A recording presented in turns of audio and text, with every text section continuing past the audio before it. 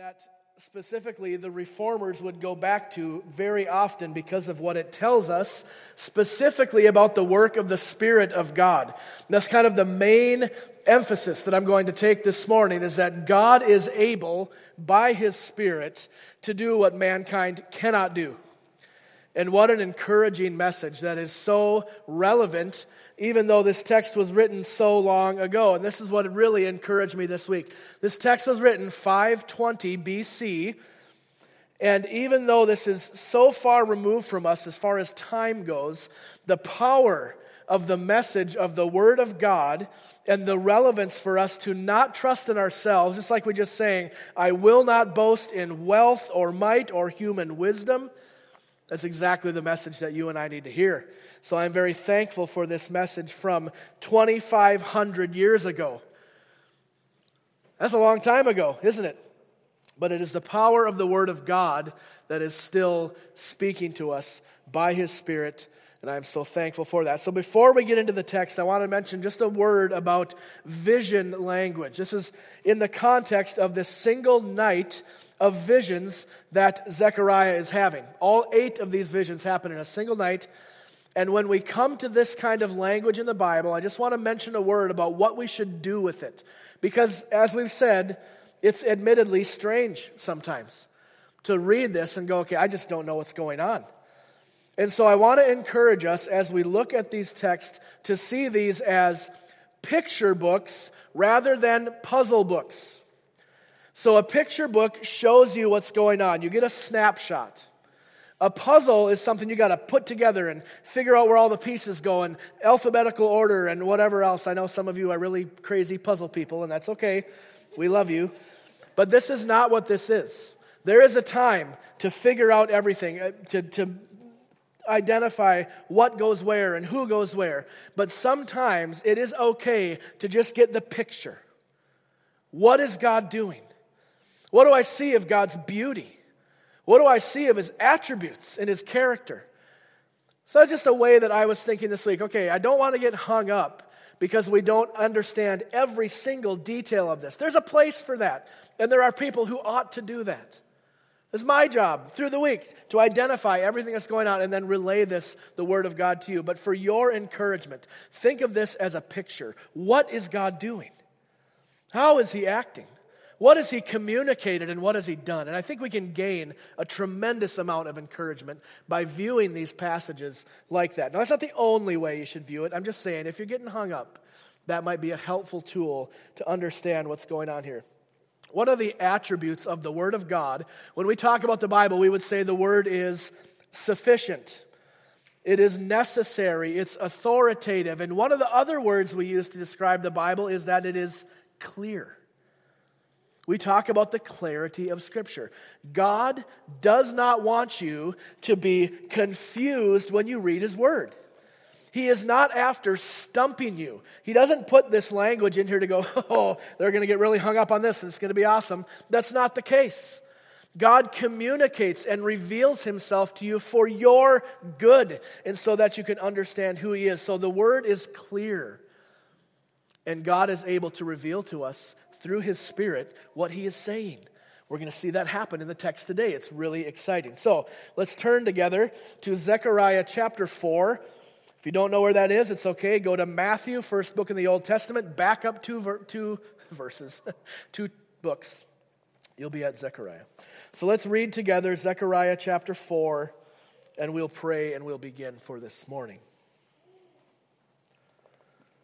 Zechariah 4, and the angel who talked with me came again and woke me like a man who is awakened out of his sleep. And he said to me, "What do you see?" And I said, "I see and behold a lampstand, all of gold, with a bowl on top of it and 7 lamps on it, with 7 lips on each of the lamps that are on top of it. And there are 2 olive trees by it, one on the right of the bowl and the other on the left. And I said to the angel who talked with me, 'What are these, my Lord?' Then the angel who talked with me answered and said, 'Do you not know what these are?' And I said, 'No.' Then he said to me, 'This is the word of the Lord to Zerubbabel.'" So here's the explanation. "Not by might, not by power, but by my Spirit, says the Lord of hosts. Who are you, O great mountain? Before Zerubbabel you shall become a plain, and he shall bring forward the top stone amid shouts of grace, grace to it. Then the word of the Lord came to me, saying, The hands of Zerubbabel have laid the foundation of this house. His hands shall also complete it. Then you will know that the Lord of hosts has sent me to you. For whoever has despised the day of small things shall rejoice and shall see the plumb line in the hand of Zerubbabel. These 7 are the eyes of the Lord, which range throughout the whole earth. Then I said to him, What are these 2 olive trees on the right and on the left of the lampstand? And a second time I answered and said to him, What are these 2 branches of the olive tree which are beside the 2 golden pipes from which the golden oil is poured? And he said to me, Do you not know what these things are? And I said, No, my Lord. Then he said, These are the 2 anointed ones who stand by the Lord of the whole earth. Would you pray with me? Father, we come to your word this morning knowing at least 2 things: that we are in need of help and encouragement, and that your word is sufficient to provide that to us.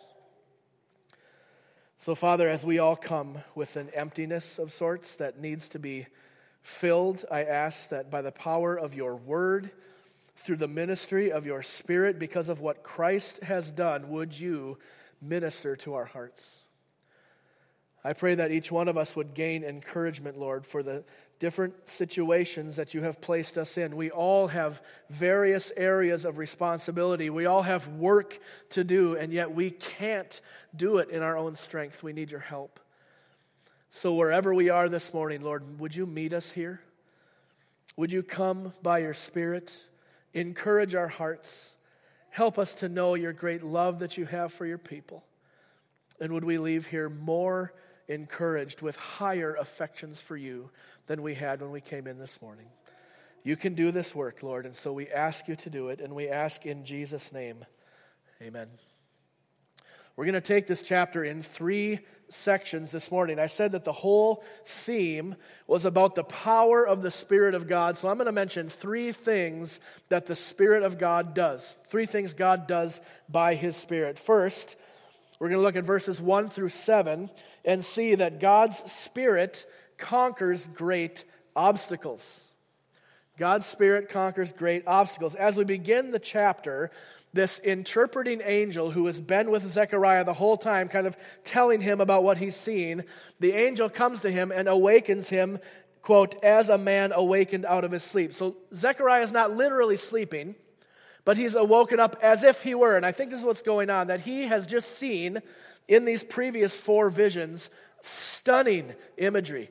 Think of last week in chapter 3 where he sees Joshua, the high priest, who is clothed in these filthy garments representing the sin of the people, and he sees God perform the act of justification and remove the sin from Joshua and clothe him with this clean clothes. And I think all of this is stirring around in Zechariah's mind, and then the angel comes back and snaps him out of it and says, hey, there's more to see here. So he comes and awakens him, and the vision that presents itself to Zechariah is one of beauty and majesty. He sees this golden lampstand, this menorah was what it was called, with 7 lamps on it.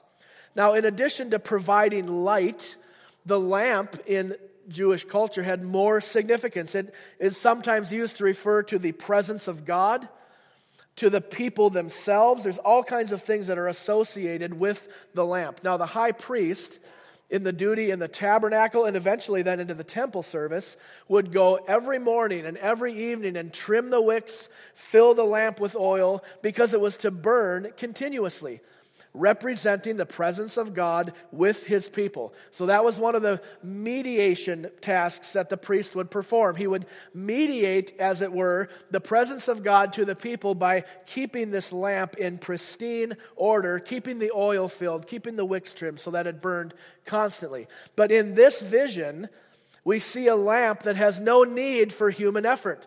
There is a bowl on top of it that is supplying almost supernaturally the oil that this lamp needs to continue on burning. So Zechariah sees this image of this beautiful golden lampstand with no need for any kind of human intervention, but it keeps on burning continuously. And he says, I don't know what this is supposed to mean. The angel says, do you know what's going on here? And he says, no. And I think this is something we can take great encouragement from. And here's why. This is Zechariah, the chosen prophet of God, the mouthpiece, as it were, of God himself. He is hearing from God, telling the people what God has said, and all of the things he has seen, all the things he has heard, he still looks at what God shows him and says, I don't get it. And in the picture now of the angel revealing to him, God through the angel revealing to Zechariah what it means, I think we can have confidence that God will make his word plain. Not the main point of the text, but I think it was a really encouraging part of the text. Zechariah looks at it and he goes, I don't know what's going on. It's kind of like, remember Philip and the Ethiopian eunuch in Acts chapter 8? And the Ethiopian's reading the scroll of Isaiah. And Philip comes up and says, hey, do you know what you're reading? And he goes, well, how can I unless someone tells me? And that's kind of the situation that Zechariah is in Zechariah 4. He goes, I don't know what's going on. And I think what's going on, in addition to just the communication of what God wants him to know, is that we see God's willingness to make his word plain, to make his revelation understandable. Like I said a minute ago, God is not after hiding his will from you. That's why he gave us this book, so that you can know God. You can know what he requires of you and what he has done for you and his character and his attributes. So just kind of side note, but when we come to the scriptures, when we come to what God has revealed to us, it's so easy to be confused, isn't it? I mean, we just read some stuff in the Bible, and you got to admit, we don't know what's going on. Psalm 119:19, the psalmist prays, open my eyes that I would see wondrous things in your law. That is the posture that we ought to have when we come to the Word of God. God, open my understanding. I see what's there, but I don't get it. What's the picture? What do we need to know? And God, in his extreme mercy and grace, answers that prayer. Wonder of wonders. So I was greatly encouraged by that. God delights to reveal himself. So Zechariah admits, I don't get it. I don't get what's the picture of the lamp. I see what's going on. Help me understand. What's going on here? Look at verses 6 and 7 again. This is the explanation of the lamp. Then the angel said to me, this is the word of the Lord to Zerubbabel, not by might, nor by power, but by my spirit, says the Lord of hosts.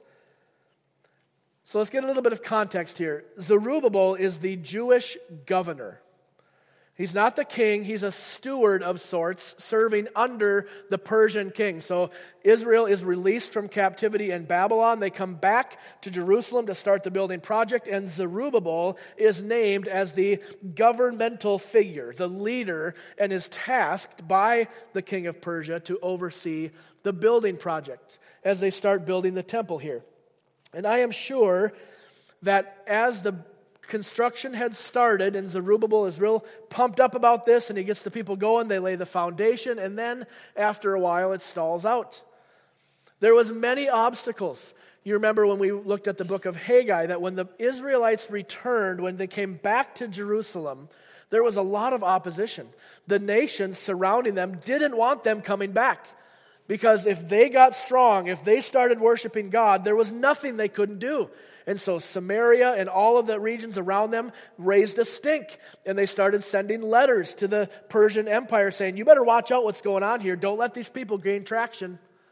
So there was obstacle after obstacle. And then, of course, we see the people kind of lose interest in the project. Yeah, they started strong, and then it kind of petered out as it went on. And so there's frustration, I think, that Zerubbabel is feeling this, okay, what am I missing here? What am I doing wrong? I've been tasked to build this temple for God. I've been tasked to do this for the Lord, and nothing's happening. And the temptation, whenever things go wrong, is for us to immediately go, okay, what do I need to do? What do I need to fix? It's the wrong question. He should have been saying, how can I submit myself to God's will? To God's rule. What is God going to do in this situation? The obstacles facing Zerubbabel, which are illustrated by this mountain, mountain in front of Zerubbabel, God says, I'm going to make you like a plain. In other words, all of these things that have been frustrating him are going to be a non-issue. Why? This is what the lampstand communicates, that this continuous flow of oil into the lamp, which keeps it burning, represents the fact that God will be with them by His Spirit to empower them, regardless of any human effort, for the work that He has called them to do. Does it make sense? So no longer is there this human element of trimming the wicks and filling the lamp. God is saying, that's all done. I'm doing that. And now my presence, which He promised in earlier chapters, is going to be with the people, providing them with what they need to be faithful to Him. So God's Spirit conquers these great obstacles. Second, God's Spirit overcomes the smallest of beginnings. Look again at verses 8 through 10. The word of the Lord came to me, saying, the hands of Zerubbabel have laid the foundation of this house. His hands shall also complete it. Then you will know that the Lord of hosts has sent me to you. For whoever has despised the day of small things shall rejoice and shall see the plumb line in the hand of Zerubbabel. Now imagine the excitement among the people when the building started. It has been 50 years of captivity in Babylon. They are finally released to come back to worship God as they desire, to have the temple rebuilt, which was one of the great wonders of the world. And so they're all excited, and the foundation is laid, and things are going great, and then it just stalled out. Nothing happened for a long time, and things just sat stagnant. And of course, there's a number of contributing factors. We talked about the pressure of the nations around them. We've talked previously in earlier weeks about the own sin of the people and neglecting the commands of God and turning away to do their own thing. So there's all of these things. And the farther away from the start date they get, the less significant that beginning is. That's what the day of small things is. That's what that means in the text. That at first, yeah, this seemed great, but by this time it's been 17 years since the start of the temple, and it's still not past the foundation level. And so, yeah, they were all jazzed up about it at first, but now this far removed from the start, they're like, yeah, that wasn't really that great. That's the day of small things. We have a category for this, at least I do. Let's say you drive through town and there's a big bare spot of land. And all of a sudden, one day, there's excavators sitting there. And you're like, oh, I wonder what's going on. And then the next week, they start moving the dirt and the foundation's laid. And you drive by hoping beyond hope that it's a barbecue restaurant. And it just never happens. But anyways, you see this construction start. And then it stops. There's rebar sticking out of the ground. There's concrete, but nothing else. And it sits. And it sits. And it sits. And before long, it's kind of a joke, like, hey, you want to go over to the new restaurant? But nothing's happening. And before long, it just becomes kind of a non-issue. You're like, yeah, that wasn't that big of a deal. That's what's happening. The temple had started, and everyone was all excited about it, and then it kind of petered out. And they're like, well, that was kind of a small thing. I guess that wasn't that big. God says, oh, no.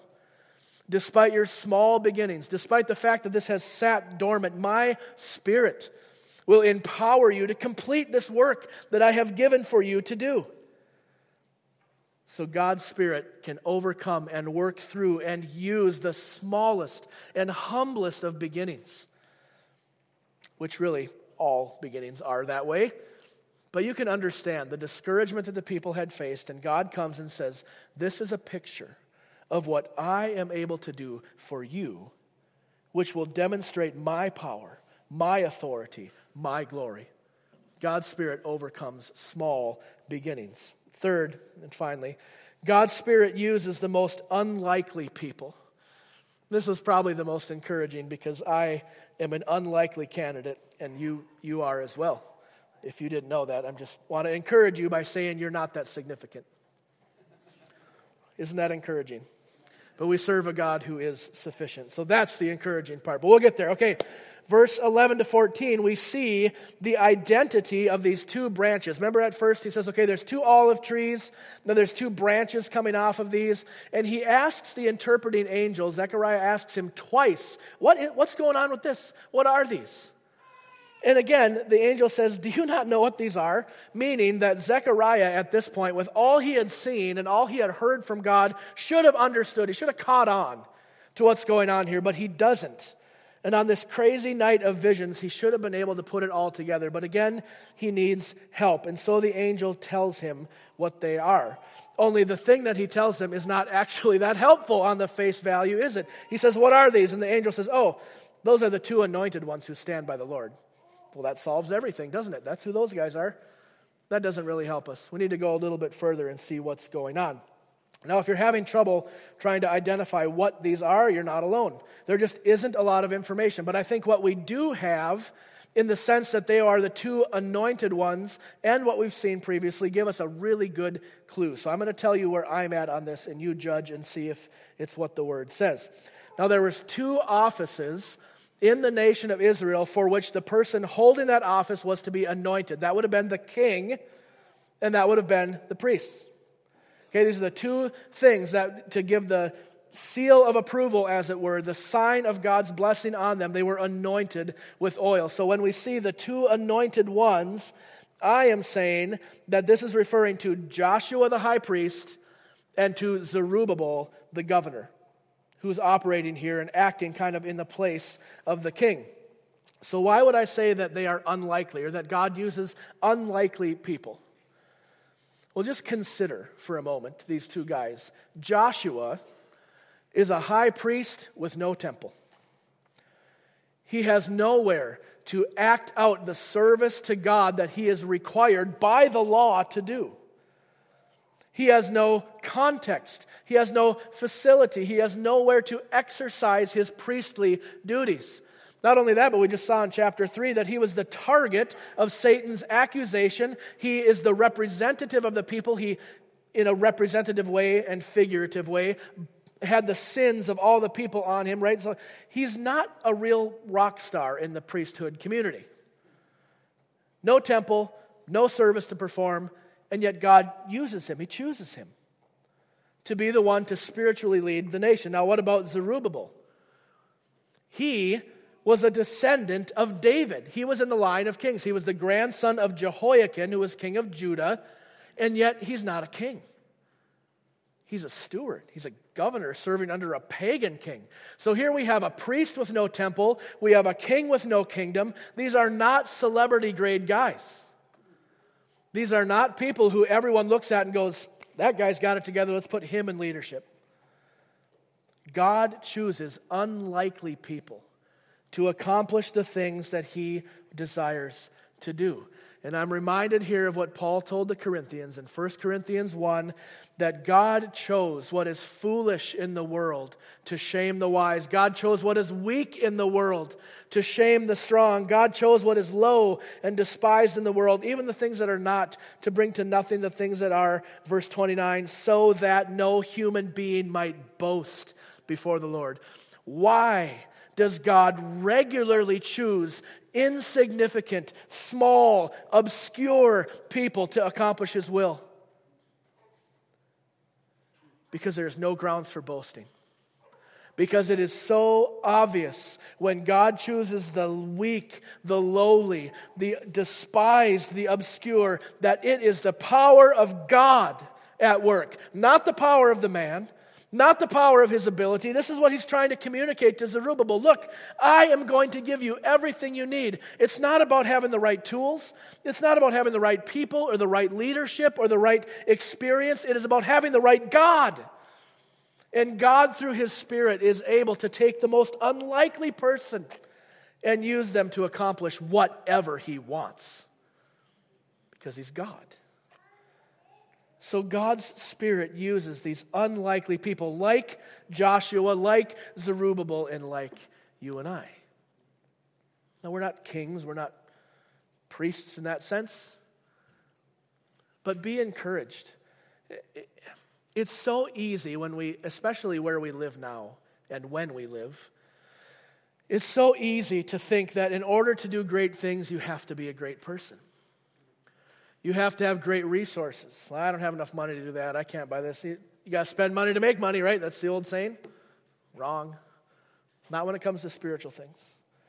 So don't be fooled into thinking that you have to get to a certain point of recognition or notoriety or ability or skill before God can use you. Your inability, your lack of resources in no way hinders the work of God. And conversely, your ability that you have, that was given to you by God, by the way, your resources that you have, which were given to you by God, by the way, your talent, your skill, your experience, your connections, do not help God to accomplish His work in any way. You can't contribute to the work of God, and you cannot nullify the work of God by who you are. That's what's going on in this vision. God, by His Spirit, is going to give His people everything that they need. So it is clear that it was God who did it. Isn't that great? That is great news. And it is great news for us because we are so prone to think, well, I have to be ready. I have to prepare. And yes, amen to that. We can't just sit around and act like dummies and expect everything to happen. We got to engage, right? We know that. But it is not dependent upon us, brothers and sisters. The Spirit of God works through the most unlikely of people. I was a janitor for 13 years. But God stirred in my heart. I shouldn't be up here. What qualification do I have? It's the Spirit of God. And the same thing is true for you. Whatever your context, whatever you are doing, God is not prevented from using you by whatever your experience has been. He will use you. What an encouragement. Now I want to leave you with this. I want to ask a question. Based on everything that we have seen here, and of course, like I said, this is 2,500 years ago. This is very much removed from our context, from our cultural norms, from our experience. What do we do with this? What encouragement can we take from a lampstand? Well, I think there's a great encouragement for us to take. And I want to ask it in the form of a question. Being the people of God, living in the church age when we live, what guarantees us that the church will ultimately triumph? That God's plans will not be thwarted, that His ultimate goal for His people will come to pass. What confidence can we have? Is it in our ability to evangelize? Is it in our discipleship programs? Is it in how much we engage with our community? All great and important and necessary parts of the church. But is that our confidence? Is our confidence in the ability of the person handling the word or in the structures that we have in place in church? No. Our confidence that God's plan will be accomplished comes not by might, not by power, but by the Spirit of God. Same thing is true as it was 2,500 years ago. We do not have to rely on our own strength. God is able through His Spirit to give us everything that you and I need. The book of Zechariah was so popular in the 15 and 1600s because of this message. As the reformers came into the established churches, which were massively abusing the Word of God, who were spreading heresy, who were really hurting the cause, they come into the church and they notice the abuses in the Catholic Church and they say, this isn't right, that's not what the Bible teaches. They were persecuted. They were martyred. They were tortured. What do you think it was that kept them going and gave them hope? It was this text, among others. Calvin said this, and he comments on Zechariah 4, when, therefore, we now see things in a despairing condition, and he had reason to despair, believe you me. When we see things in a despairing condition, let this vision from Zechariah 4 come to our minds, that God is sufficiently able by His own power to help us when there is no aid from any other source, so that experience will at length show that we have been preserved in a wonderful manner by God's hand alone. Well, he continues, whatever then earthly aid fails us, let us learn to rely on God alone, for it is not by might, it is not by power that God raises up His church and preserves it in its proper state, but this He does by His hand alone. What a word and what a confidence. And that is what gave men hundreds and even thousands of years before us the confidence to continue on with what God has called them to do. And I just want to encourage you, whatever you are doing for the sake of the gospel and for the kingdom of God, it is worth it and it will succeed if God is in it. We don't have to rely on ourselves. It is not by might. It is not by human power. It is not by your wisdom. You don't have any unless it comes from God. So take tremendous encouragement in our inability, because God is able by His Spirit to do everything that He has purposed. Father, thank you. Thank you for this much needed encouragement. And all of us, if we're honest, feel our own weakness. We feel our inability. We are very much aware of our limitations. And yet texts like Zechariah 4 remind us that it ultimately does not depend upon our ability, but on you, who will supply us with all that we need. So God, we come needy to you and ask that by your Spirit you equip us. Help us to love one another, to be patient and kind and forbearing, to carry one another's burdens and to show the love of Christ to those around us. We don't have any hope on our own, but Lord, you are able to give us what we need. So we ask that you would do that. And we thank you that you hear us when we pray, because we pray in the name of Jesus Christ, your Son. Amen.